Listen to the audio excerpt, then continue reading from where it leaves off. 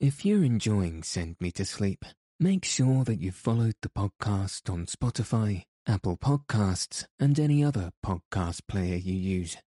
Also, if you have a moment, please rate and review the show on Apple Podcasts and Spotify. All of this really helps the show reach new listeners, and you never know, your review may convince someone to listen and lead them to a good night's rest, which I hope you all agree is worth sharing. Thanks so much for your listenership and support.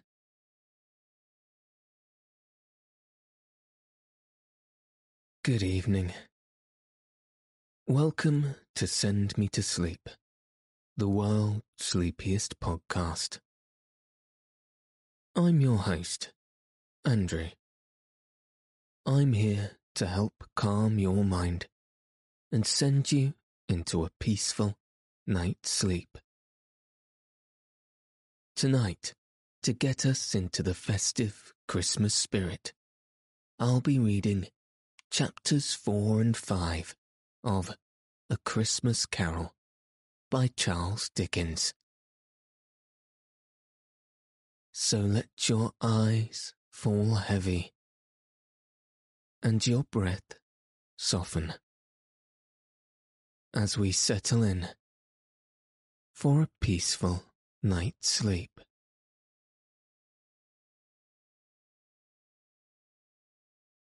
Chapter 4, The Last of the Spirits. The phantom slowly, gravely, silently approached. When it came near him, Scrooge bent down upon his knee, for in the very air through which this spirit moved, it seemed to scatter gloom and mystery.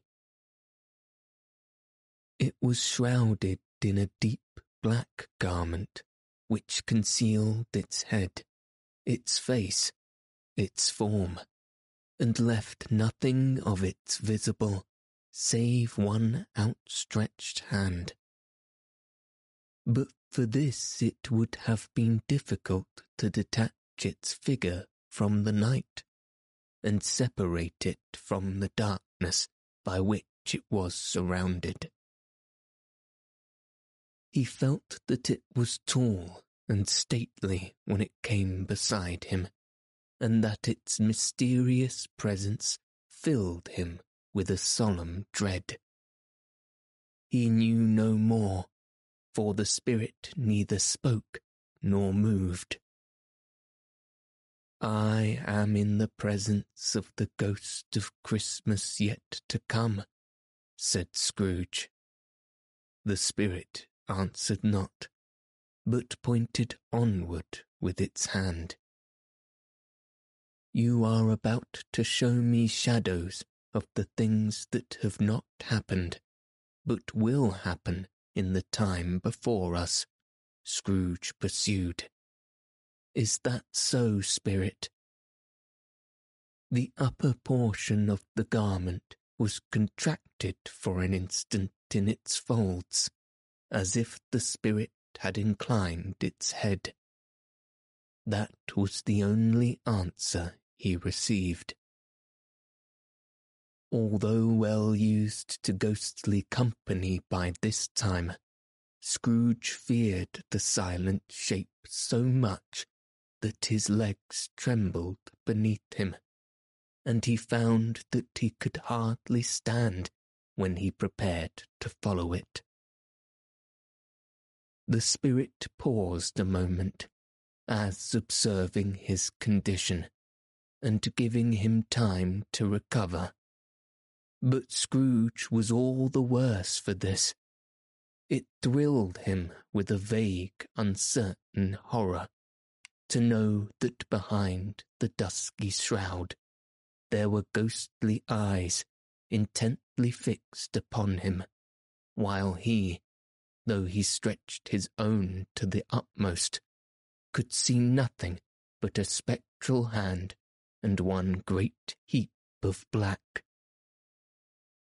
Ghost of the future, he exclaimed, I fear you more than any spectre I have seen. But as I know your purpose is to do me good, and as I hope to live to be another man from what I was, I am prepared to bear you company, and do it with a thankful heart. Will you not speak to me?" It gave him no reply. The hand was pointed straight before them. "Lead on," said Scrooge. "Lead on. The night is waning fast, and it is precious time to me, I know. Lead on, spirit." The phantom moved away as it had come towards him. Scrooge followed in the shadow of its dress, which bore him up, he thought, and carried him along. They scarcely seemed to enter the city, for the city rather seemed to spring up about them, and encompass them of its own act. But there they were, in the heart of it, on 'change amongst the merchants, who hurried up and down, and chinked the money in their pockets, and conversed in groups, and looked at their watches, and trifled with their great gold seals, and so forth, as Scrooge had seen them often. The spirit stopped beside one little knot of businessmen. Observing that the hand was pointed to them, Scrooge advanced to listen to their talk. "No," said a great fat man with a monstrous chin. "I don't know much about it either way. I only know he's dead." "When did he die?" inquired another. "Last night, I believe." "Why, what was the matter with him?" asked a third, taking a vast quantity of snuff out of a very large snuff-box. "I thought he'd never die." "God knows," said the first, with a yawn. "What has he done with his money?" asked a red-faced gentleman with a pendulous excrescence on the end of his nose that shook like the gills of a turkey-cock. "I haven't heard," said the man with the large chin, yawning again. "Left it to his company, perhaps. He hasn't left it to me. That's all I know." This pleasantry was received with a general laugh. "It's likely to be a very cheap funeral," said the same speaker, "for upon my life I don't know of anybody to go to it. Suppose we make a party and volunteer." "I don't mind going if a lunch is provided," observed the gentleman with the excrescence on his nose. "But I must be fed, if I make one." Another laugh. "Well, I am the most disinterested among you, after all," said the first speaker, "for I never wear black gloves, and I never eat lunch. But I'll offer to go, if anybody else will. When I come to think of it, I'm not at all sure that I wasn't his most particular friend, for we used to stop and speak whenever we met. Bye-bye." Speakers and listeners strolled away and mixed with one another groups. Scrooge knew the men, and looked towards the spirit for an explanation. The phantom glided on into the street. Its fingers pointed to two persons meeting. Scrooge listened again, thinking that the explanation might lie here. He knew these men, also, perfectly. They were men of business, very wealthy and of a great importance. He had made a point always of standing well in their esteem, in a business point of view, that is, strictly in a business point of view. "How are you?" said one. "How are you?" returned the other. "Well," said the first, "Old Scratch has got his own at last, eh?" "So I'm told," returned the second. "Cold, isn't it? Seasonable for Christmas time. You're not a skater, I suppose?" "No, no. Something else to think of. Good morning." Not another word. That was their meeting, their conversation, and their parting. Scrooge was at first inclined to be surprised that the spirit should attach importance to conversations apparently so trivial, but feeling assured that they must have some hidden purpose, he set himself to consider what it was likely to be. They could scarcely be supposed to have any bearing on the death of Jacob, his old partner, for that was past, and this ghost's province was the future. Nor could he think of anyone immediately connected with himself, to whom he could apply them. But nothing doubting that to whomever they applied, they had some latent moral for his own improvement. He resolved to treasure up every word he heard, and everything he saw, and especially to observe the shadow of himself when it appeared. For he had an expectation that the conduct of his future self would give him the clue he missed, and would render the solution of these riddles easy. He looked about in that very place for his own image, but another man stood in his accustomed corner, and though the clock pointed to his usual time of day for being there, he saw no likeness of himself among the multitudes that poured in through the porch. It gave him little surprise, however, for he had been revolving in his mind a change of life, and thought and hoped he saw his new-born resolutions carried out in this. Quiet and dark, beside him stood the phantom, with its outstretched hand. When he roused himself from his thoughtful quest, he fancied from the turn of the hand and its situation in reference to himself that the unseen eyes were looking keenly at him. It made him shudder and feel very cold. They left the busy scene and went into an obscure part of the town, where Scrooge had never penetrated before, although he recognized its situation and its bad repute. The ways were foul and narrow, the shops and houses wretched, the people half naked, drunken, slipshod, ugly. Alleys and archways, like so many cesspools, disgorged their offences of smell and dirt and life upon the straggling streets, and the whole quarter reeked with crime, filth, and misery.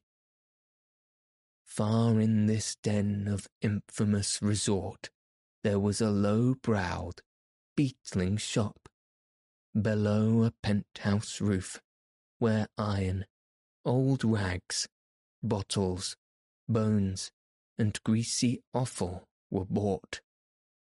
Upon the floor within were piled up heaps of rusty keys, nails, chains, hinges, files, scales, weights, and refuse of iron of all kinds. Secrets that few would like to scrutinize were bred and hidden in mountains of unseemly rags, masses of corrupted fat, and sepulchres of bones. Sitting in among the wares he dealt in, by a charcoal stove, made of old bricks, was a grey-haired rascal, nearly 70 years of age, who had screened himself from the cold air without by a frowsy curtain of miscellaneous tatters, hung upon a line, and smoked his pipe in all the luxury of calm retirement. Scrooge and the Phantom came into the presence of this man, just as a woman with a heavy bundle slunk into the shop.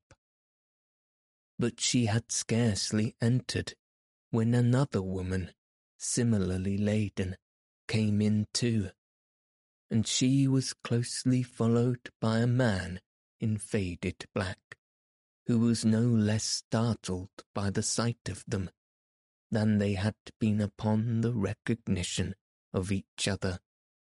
After a short period of blank astonishment, in which the old man with the pipe had joined them, they all three burst into a laugh. "Let the charwoman alone to be the first," cried she who had entered first. "Let the laundress alone to be the second, and let the undertaker's man alone to be the third. Look here, old Joe, here's a chance, if we haven't all three met here without meaning it." "You couldn't have met in a better place," said old Joe, removing his pipe from his mouth. "Come into the parlour. You were made free of it long ago, you know, and the other two ain't strangers. Stop till I shut the door of the shop. Ah, how it squeaks! There ain't such a rusty bit of metal in the place as its own hinges, I believe, and I'm sure there's no such old bones here as mine. Ha ha! We're all suitable to our calling. We're well matched. Come into the parlour. Come into the parlour." The parlour was the space behind the screen of the rags. The old man raked the fire together with an old stair-rod, and having trimmed his smoky lamp, for it was night, with the stem of his pipe, put it in his mouth again.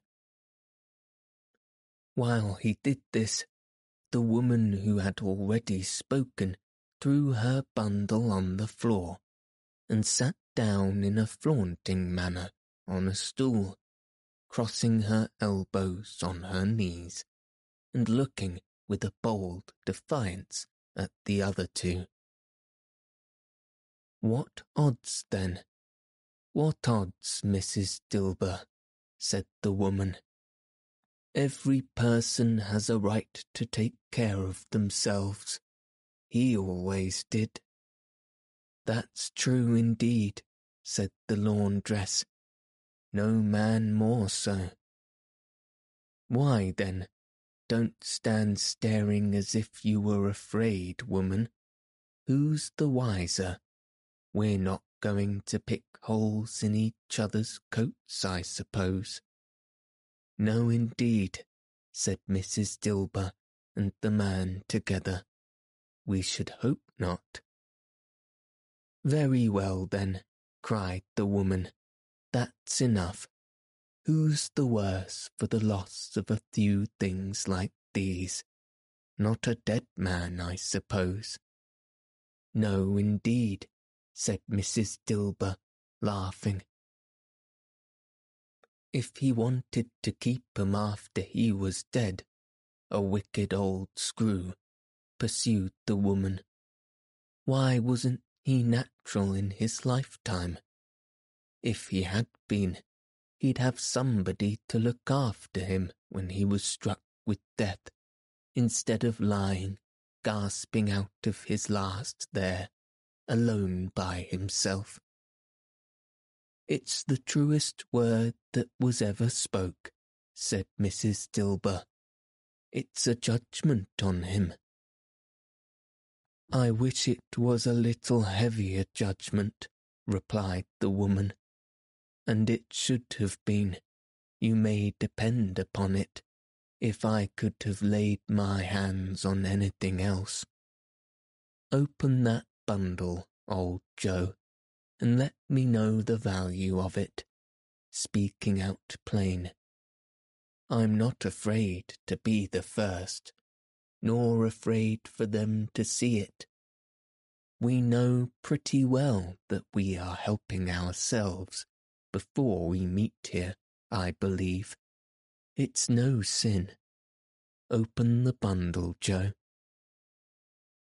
But the gallantry of her friend would not allow of this, and the man in faded black, mounting the breach first, produced his plunder. It was not extensive, a seal or two, a pencil case, a pair of sleeve buttons, and a brooch of no great value were all. They were severally examined and appraised by old Joe, who chalked the sum he was disposed to give for each upon the wall, and added them up into a total when he found there was nothing more to come. That's your account, said Joe, and I wouldn't give another sixpence if I was to be boiled for not doing it. Who's next? Mrs. Dilber was next. Sheets and towels, a little wearing apparel, 2 old-fashioned silver spoons, a pair of sugar tongs, and a few boots. Her account was stated on the wall in the same manner. I always give too much to ladies. It's a weakness of mine, and that's the way I ruined myself, said old Joe. That's your account. If you ask me for another penny and made it an open question, I'd repent of being so liberal and knock off half a crown. And now undo my bundle, Joe, said the first woman. Joe went down on his knees for the greater convenience of opening it, and having unfastened a great many knots, dragged out a large and heavy roll of some dark stuff. What do you call this? Said Joe. Bed curtains. Ah, returned the woman, laughing and leaning forward on her crossed arms. Bed curtains. You don't mean to say you took 'em down, rings and all, with him lying there? Said Joe. Yes, I do, replied the woman. Why not? You were born to make your fortune, said Joe, and you'll certainly do it. I certainly shan't hold my hand when I can get anything in it by reaching out, for the sake of such a man as he was, I promise you, Joe, returned the woman coolly. Don't drop that oil upon the blankets now. His blankets? Asked Joe. Who else do you think? Replied the woman. He isn't likely to take cold without 'em, I dare say. I hope he didn't die of anything catching, eh? Said old Joe, stopping in his work and looking up. "Don't you be afraid of that," returned the woman. "I ain't so fond of his company that I'd loiter about him for such things, if he did. Ah, you may look through that shirt till your eyes ache, but you won't find a hole in it, nor a threadbare place. It's the best he had, and a fine one too. They'd have wasted it if it hadn't been for me." "What do you call wasting of it?" asked old Joe. "Putting it on him to be buried in, to be sure," replied the woman with a laugh. "Somebody was fool enough to do it, but I took it off again. If calico ain't good enough for such a purpose, it isn't good enough for anything. It's quite a becoming to the body. He can't look uglier than he did in that one." Scrooge listened to this dialogue in horror, as they sat grouped about their spoil in the scanty light afforded by the old man's lamp. He viewed them with a disdain and disgust, which could hardly have been greater, though they had been obscene demons, marketing the corpse itself. "Ha, ha!" laughed the same woman, when old Joe, producing a flannel bag with money in it, told out their several gains upon the ground. "This is the end of it, you see. He frightened every one away from him when he was alive, to profit us when he was dead. Ha, ha, ha!" "Spirit," said Scrooge, shuddering from his head to foot. I see. The case of this unhappy man might be my own. My life tends that way now. Merciful heaven, what is this?" He recoiled in terror, for the scene had changed, and now he almost touched a bed, a bare, uncurtained bed, on which, beneath the ragged sheet, there lay something covered up, which, though it dumb, announced itself in awful language. The room was very dark, too dark to be observed with any accuracy, though Scrooge glanced round it in obedience to a secret impulse, anxious to know what kind of room it was. A pale light, rising in the outer air, fell straight upon the bed, and on it, plundered and bereft, unwatched, unwept, uncared for, was the body of this man. Scrooge glanced towards the phantom. Its steady hand was pointed to the head. The cover was so carelessly adjusted that the slightest raise of it, the motion of a finger upon Scrooge's part, would have disclosed the face. He thought of it, felt how easy it would be to do, and longed to do it, but had no more power to withdraw the veil than to dismiss the spectre at his side.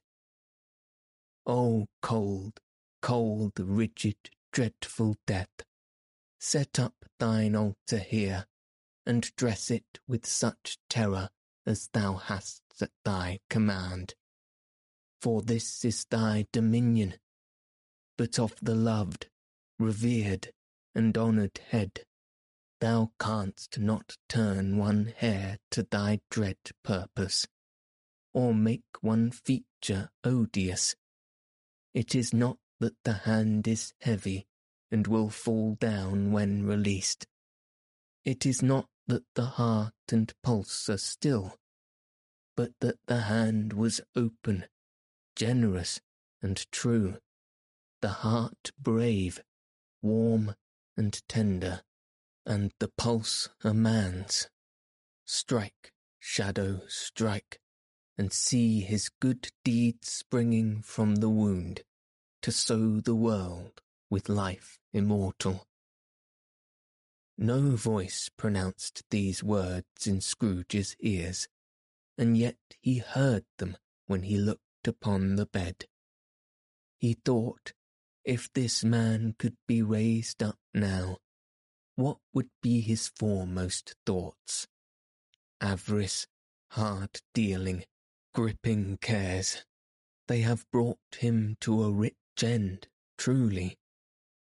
He lay in the dark, empty house, with not a man, a woman, or a child, to say that he was kind to me in this or that, and for the memory of one kind word I will be kind to him. A cat was tearing at the door, and there was a sound of gnawing rats beneath the hearthstone. What they wanted in the room of death, and why they were so restless and disturbed, Scrooge did not dare to think. "Spirit," he said, "this is a fearful place. In leaving it, I shall not leave its lesson. Trust me. Let us go." Still the ghost pointed with an unmoved finger to the head. "I understand you," Scrooge returned, "and I would do it if I could. But I have not the power, Spirit. I have not the power." Again it seemed to look upon him. "If there is any person in the town who feels emotion caused by this man's death," said Scrooge, quite agonized, "show that person to me, Spirit. I beseech you." The phantom spread its dark robe before him for a moment, like a wing, and withdrawing it, revealed a room by daylight, where a mother and her child were. She was expecting someone, and with anxious eagerness, for she walked up and down the room, started at every sound, looked out from the window, glanced at the clock, tried, but in vain, to work out with her needle, and could hardly bear the voices of the children in their play. At length the long-expected knock was heard. She hurried to the door, and met her husband, a man whose face was careworn and depressed, though he was young. There was a remarkable expression in it now, a kind of serious delight of which he felt ashamed, and which he struggled to repress. He sat down to the dinner that had been hoarded for him by the fire, and when she asked him faintly what news, which was not until after a long silence, he appeared embarrassed how to answer. "Is it good," she said, "or bad, to help him?" "Bad," he answered. "We are quite ruined." "No, there is hope yet, Caroline." "If he relents," she said, amazed, "there is. Nothing is past hope if such a miracle has happened." "He is past relenting," said her husband. "He is dead." She was a mild and patient creature if her face spoke truth, but she was thankful in her soul to hear it, and she did so with clasped hands. She prayed forgiveness the next moment, and was sorry, but the first was the emotion of her heart. "What the half-drunken woman whom I told you of last night said to me, when I tried to see him and obtain a week's delay, and what I thought was a mere excuse to avoid me, turns out to have been quite true. He was not only very ill, but dying then. To whom will our debt be transferred? I don't know, but before that time we shall be ready with the money, and even though we were not, it would be a bad fortune indeed to find so merciless a creditor in his success. We may sleep tonight with light hearts, Caroline. Yes, soften it as they would, their hearts were lighter. The children's faces, hushed and clustered round to hear what they so little understood, were brighter, and it was a happier house for this man's death. The only emotion that the ghost could show him, caused by the event, was one of pleasure. Let me see some tenderness connected with a death, said Scrooge, or that dark chamber, spirit, which we just left, will be for ever present to me. The ghost conducted him through several streets familiar to his feet, and as they went along, Scrooge looked here and there to find himself, but was nowhere to be seen. They entered poor Bob Cratchit's house, the dwelling he had visited before, and found the mother and children seated round the fire. Quiet, very quiet. The noisy little Cratchits were as still as statues in one corner, and sat looking up at Peter, who had a book before him. The mother and her daughters were engaged in sewing, but surely they were very quiet. And he took a child and set him in the midst of them. Where had Scrooge heard those words? He had not dreamed them. The boy must have read them out, as he and the spirit crossed the threshold. Why did he not go on? The mother laid her work upon the table, and put her hand upon her face. The colour hurts my eyes, she said. The colour? Ah, poor Tiny Tim. They're better now again, said Cratchit's wife. It makes them weak by candlelight, and I should show weak eyes to your father when he comes home, for the world. It must be near his time. Past it, rather, Peter answered, shutting up his book. But I think he was walking a little slower than he used these few last evenings, mother. They were very quiet again. At last she said, and in a steady, cheerful voice that only faltered once, I have known him walk with Tiny Tim upon his shoulder, very fast indeed. And so have I, cried Peter, often. And so have I, exclaimed another. So had all. But he was very light to carry, she resumed, intent upon her work, and his father loved him so that it was no trouble, and there is your father at the door. She hurried out to meet him, and little Bob in his comforter, he had need of it, poor fellow, came in. His tea was ready for him on the hob, and they all tried who should help him to it most. Then the two young Cratchits got upon his knees and laid, each child a little cheek, against his face, as if they said, Don't mind it, father, don't be grieved. Bob was very cheerful with them, and spoke pleasantly to all the family. He looked at the work upon the table, and praised the industry and speed of Mrs. Cratchit and the girls. They would be done long before Sunday, he said. Sunday? You went to-day, then, Robert, said his wife. Yes, my dear, returned Bob. I wish you could have gone. It would have done you good to see how green a place it is.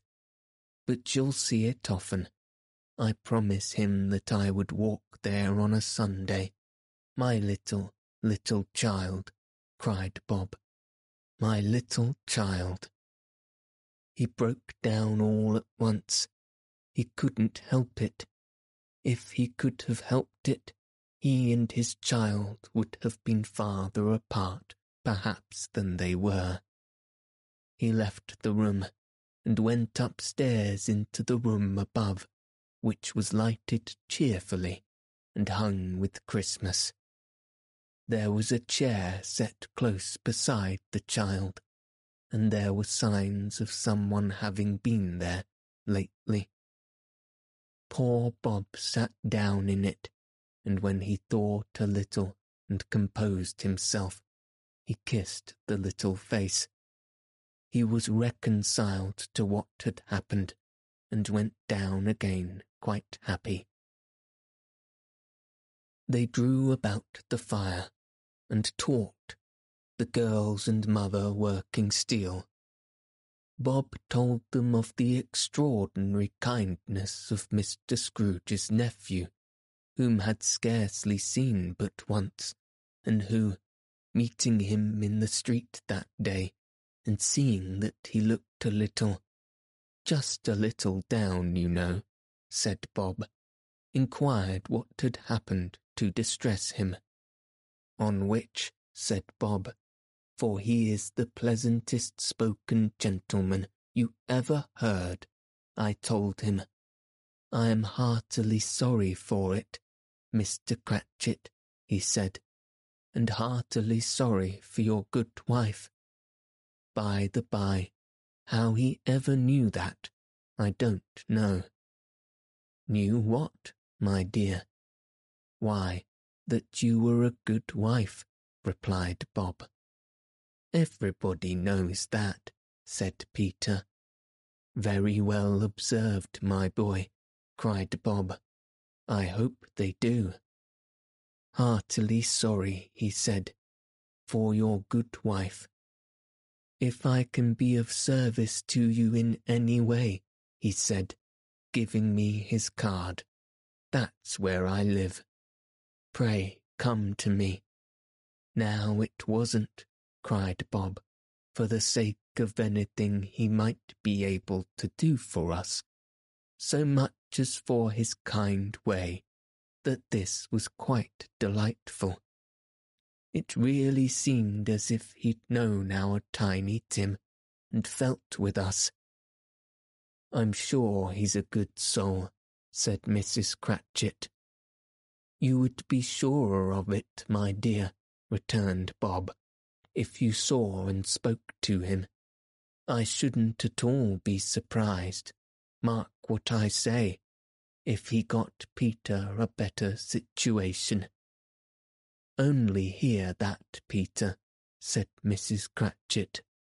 And then, cried one of the girls, Peter will be keeping company with someone and setting up for himself. Get along with you, retorted Peter, grinning. It's just as likely as not, said Bob. One of these days, though there's plenty of time for that, my dear. But however and whenever we part from one another, I am sure we shall none of us forget poor Tiny Tim, shall we, or this first parting that there was among us? Never, father, cried they all. And I know, said Bob, I know, my dears, that when we recollect how patient and how mild he was, although he was a little, little child, we shall not quarrel easily among ourselves, and forget poor Tiny Tim in doing it. No, never, father, they all cried again. I am very happy, said little Bob. I am very happy. Mrs. Cratchit kissed him. His daughters kissed him. The two young Cratchits kissed him, and Peter and himself shook hands. Spirit of Tiny Tim, thy childish essence was from God. Spectre, said Scrooge, something informs me that our parting moment is at hand. I know it, but I know not how. Tell me what man that was who he was saw laying dead. The ghost of Christmas yet to come conveyed him, as before, though at a different time, he thought, indeed, there seemed no order in these latter visions, save that they were in the future, into the resorts of businessmen, but showed him not himself. Indeed, the spirit did not stay for anything, but went straight on, as to the end just now desired, until besought by Scrooge to tarry for a moment. This court, said Scrooge, through which we hurry now, is where my place of occupation is, and has been for a length of time. I see the house. Let me behold what I shall be in days to come. The spirit stopped. The hand was pointed elsewhere. The house is yonder, Scrooge exclaimed. Why do you point away? The inexorable finger underwent no change. Scrooge hastened to the window of his office and looked in. It was an office still, but not his. The furniture was not the same. The figure in the chair was not himself. The phantom pointed as before. He joined it once again, and wondered why and whither he had gone, accompanied it until they reached an iron gate. He paused to look round before entering. A churchyard. Here, then, the wretched man whose name he had now to learn lay underneath the ground. It was a worthy place, walled in by houses, overrun by grass and weeds, the growth of vegetation's death, not life, choked up with too much burying, fat with repleted appetite, a worthy place. The spirit stood among the graves, and pointed down to one. He advanced towards it trembling. The phantom was exactly as it had been, but he dreaded that he saw new meaning in its solemn shape. Before I draw nearer to that stone to which you point, said Scrooge, answer me one question. Are these the shadows of the things that will be, or are they shadows of things that may be only? Still the ghost pointed downward to the grave to which it stood. Men's courses will foreshadow certain ends, to which, if persevered in, they must lead, said Scrooge. But if the courses be departed from, the ends will change. Say it is thus with what you show me. The spirit was immovable as ever.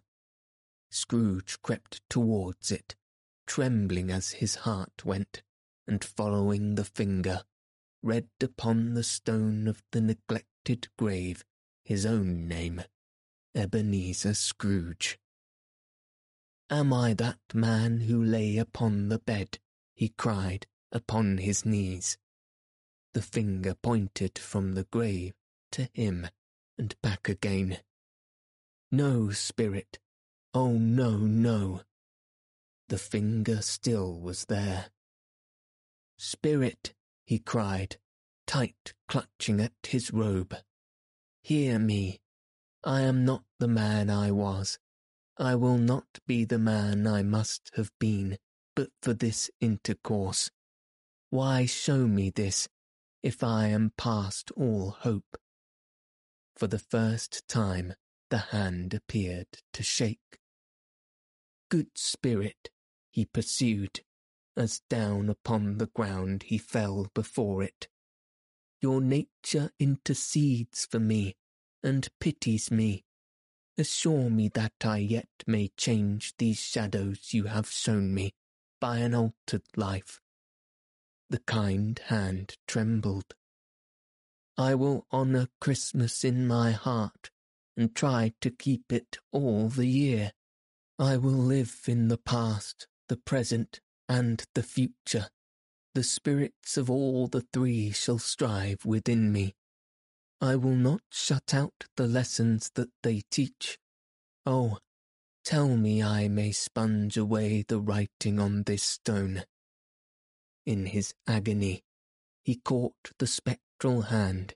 It sought to free itself, but he was strong in his entreaty and detained it.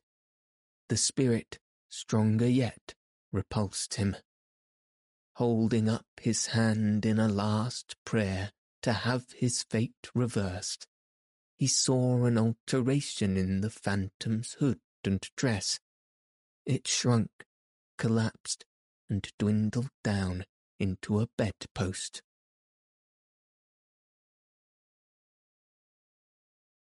Chapter 5.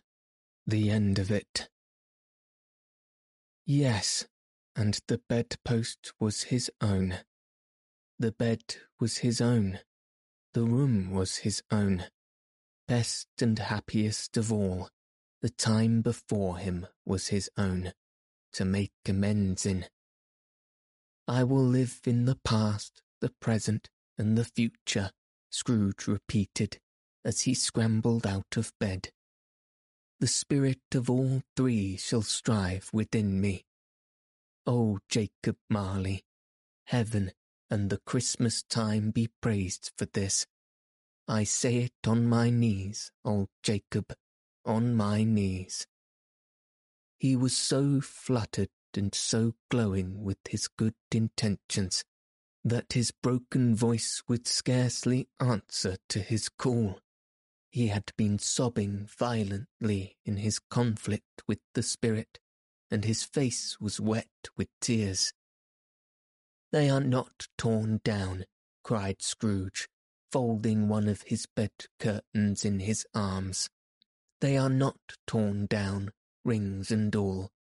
They are here. I am here.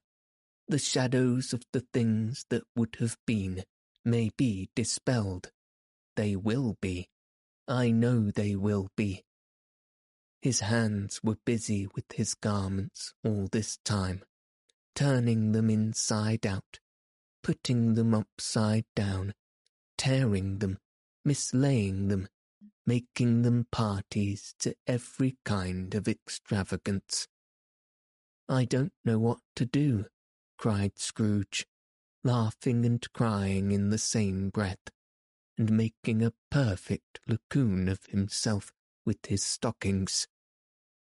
"I am as light as a feather. I am as happy as an angel. I am as merry as a schoolboy. I am as giddy as a drunkman. A Merry Christmas to everybody. A Happy New Year to all the world. Hallo here. Whoop hallo." He had frisked into the sitting-room and was now standing there, perfectly winded.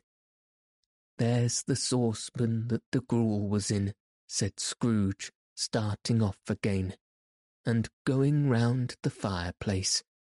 "There's the door by which the ghost of Jacob Marley entered. There's the corner where the ghost of Christmas Present sat. There's the window where I saw the wandering spirits. It's all right. It's all true. Ha, ha, ha. Really, For a man who had been out of practice for so many years, it was a splendid laugh, a most illustrious laugh, the father of a long, long line of brilliant laughs. "I don't know what day of the month it is," said Scrooge.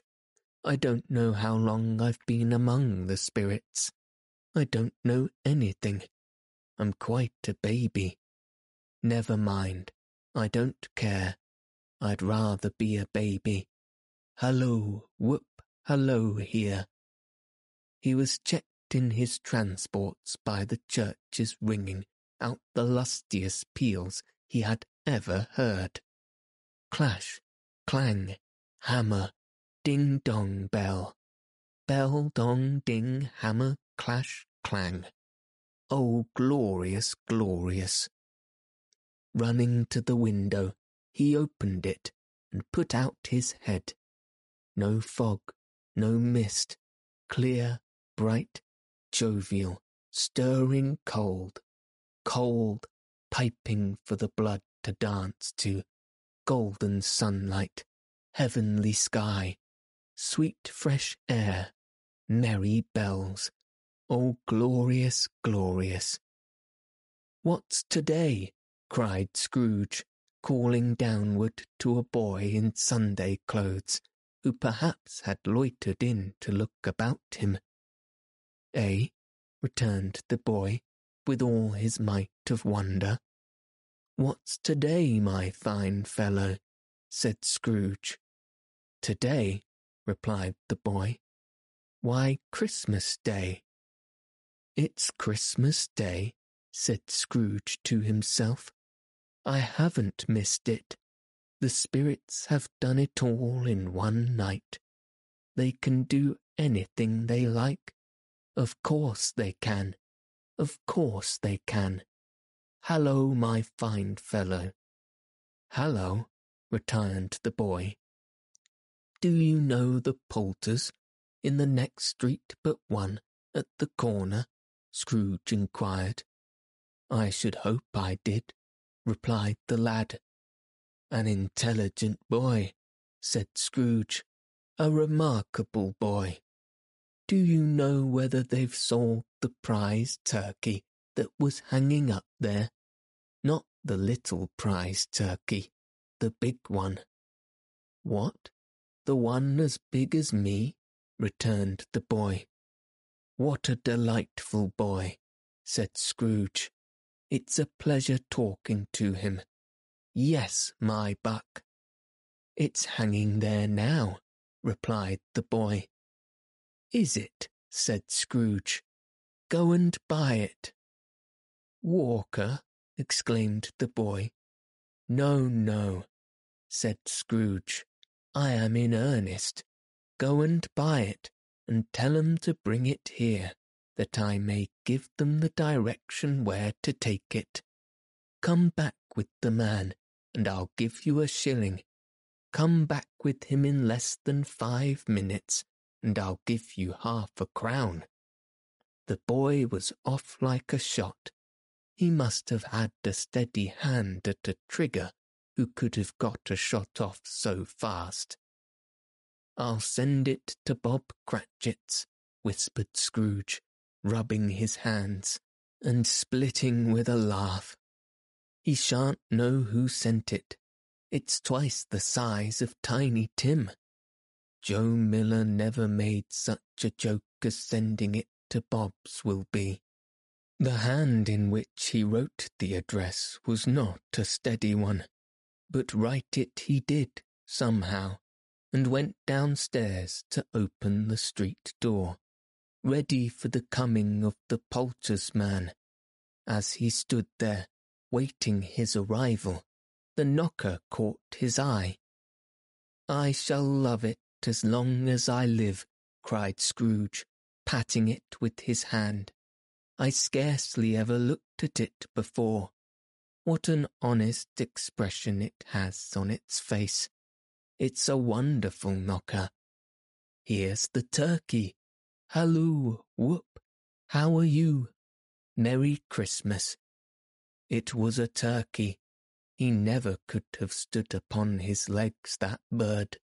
He would have snapped 'em short off in a minute, like sticks of sealing wax. Why, it's impossible to carry that to Camden Town, said Scrooge. You must have a cab. The chuckle with which he said this, and the chuckle with which he paid for the turkey, and the chuckle with which he paid for the cab, and the chuckle with which he recompensated the boy, were only to be exceeded by the chuckle with which he sat down breathless in his chair again, and chuckled till he cried.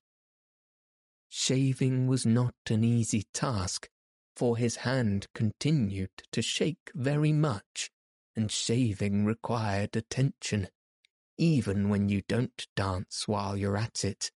But if he had cut the end of his nose off, he would have put a piece of sticking plaster over it and been quite satisfied. He dressed himself all in best, and at last got out into the streets. The people were by this time pouring forth, as he had seen them with the ghost of Christmas present, and walking with his hands behind him. Scrooge regarded everyone with a delighted smile. He looked so irresistibly pleasant, in a word, that 3 or 4 good-humoured fellows said, "Good morning, sir. A Merry Christmas to you." And Scrooge said often afterwards that of all the blithe sounds he had ever heard, those were the blithest in his ears. He had not gone far, when coming on towards him he beheld the portly gentleman who had walked into his counting-house the day before, and said, "Scrooge and Marley's, I believe." It sent a pang across his heart to think how this gentleman would look upon him when they met. But he knew what path lay straight before him, and he took it. "My dear sir," said Scrooge, quickening his pace, and taking the old gentleman by both his hands. "How do you do? I hope you succeeded yesterday. It was very kind of you. A Merry Christmas to you, sir."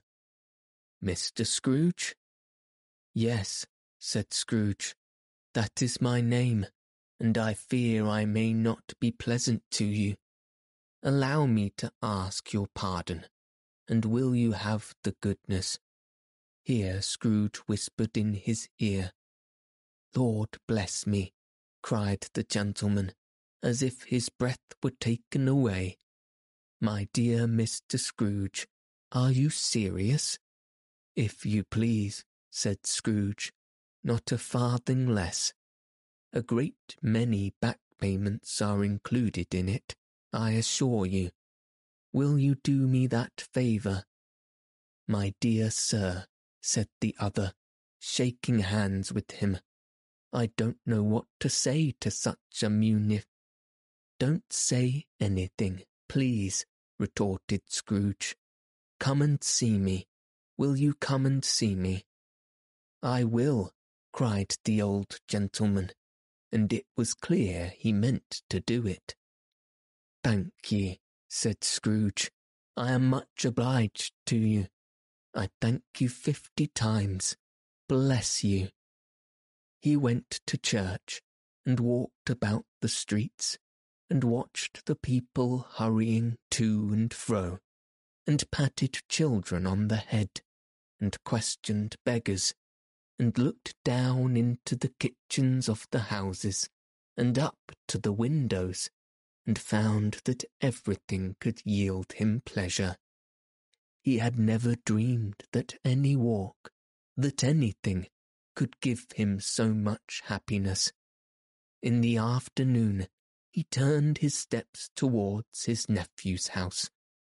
He passed the door a dozen times before he had the courage to go up and knock.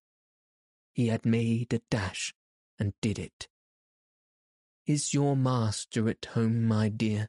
said Scrooge to the girl. "Nice girl, very." "Yes, sir." "Where is he, my love?" said Scrooge. "He is in the dining-room, sir, along with mistress. I'll show you upstairs, if you please." "Thank ye. He knows me," said Scrooge, with his hand already on the dining-room lock. "I'll go in here, my dear." He turned it gently, and sidling his face in, round the door. They were looking at the table, which was spread out in great array, for these young housekeepers are always nervous on such points, and like to see that everything is right. "Fred," said Scrooge. Dear heart alive, how his niece by marriage started.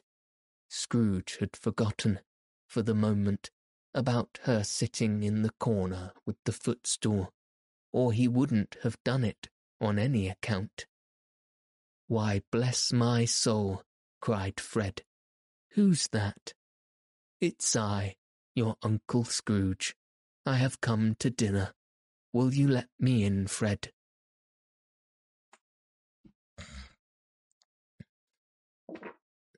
God. Let him in? It is a mercy he didn't shake his arm off. He was at home in 5 minutes. Nothing could be heartier. His niece looked just the same. So did Topper when he came. So did the plump sister when she came. So did everyone when they came. Wonderful party, wonderful games, wonderful unanimity, wonderful happiness. But he was early at the office next morning. Oh, he was early there. If he could only be there first, and catch Bob Cratchit coming late. That was the thing he had set his heart upon. And he did it. Yes, he did. The clock struck 9. No Bob. 1:15. No Bob.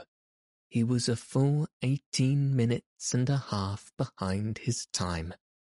Scrooge sat with his door wide open, that he might see him come into the tank.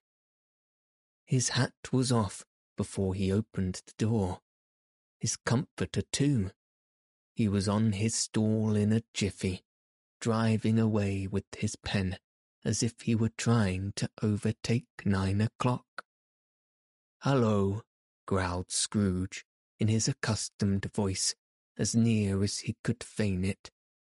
"What do you mean by coming in here at this time of day?" "I'm very sorry, sir," said Bob. "I'm behind my time." "You are?" repeated Scrooge. "Yes, I think you are. Step this way, sir, if you please." "It's only once a year, sir," pleaded Bob, appearing from the tank. "It shall not be repeated. I was making rather merry yesterday, sir." "Now, I'll tell you what, my friend," said Scrooge. "I'm not going to stand this sort of thing any longer, and therefore," he continued, leaping from his stool, and giving Bob such a dig in the waistcoat that he staggered back into the tank again, "and therefore I am about to raise your salary." Bob trembled, and got a little nearer to the ruler. He had a momentary idea of knocking Scrooge down with it, holding him, and calling to the people in the court for help and a strait waistcoat. "A Merry Christmas, Bob," said Scrooge, with an earnestness that could not be mistaken, as he clapped him on the back. "A merrier Christmas, Bob, my good fellow, than I have given you for many a year. I'll raise your salary, and endeavour to assist your struggling family, and we will discuss your affairs this afternoon, over a Christmas bowl of smoking bishop, Bob. Make up the fires, and buy another coal scuttle before you dot another I, Bob Cratchit." Scrooge was better than his word. He did it all, and infinitely more, and to Tiny Tim, who did not die, he was a second father. He became a good friend, a good master, and a good man, as the good old city knew, or any other good old city, town, or borough in the good old world. Some people laughed to see the alteration in him, but he let them laugh, and little heeded them, for he was wise enough to know that nothing ever happened on this globe for good at which some people did not have their fill of laughter in the outset, and knowing that such as these would be blind anyway, he thought it quite as well that they should wrinkle up their eyes in grins, as have the malady in less attractive forms. His own heart laughed, and that was quite enough for him. He had no further intercourse with spirits, but lived upon the total abstinence principle ever afterwards, and it was always said of him that he knew how to keep Christmas well, if any man alive possessed the knowledge. May that be truly said of us, and all of us, and so, as Tiny Tim observed, God bless us, every one.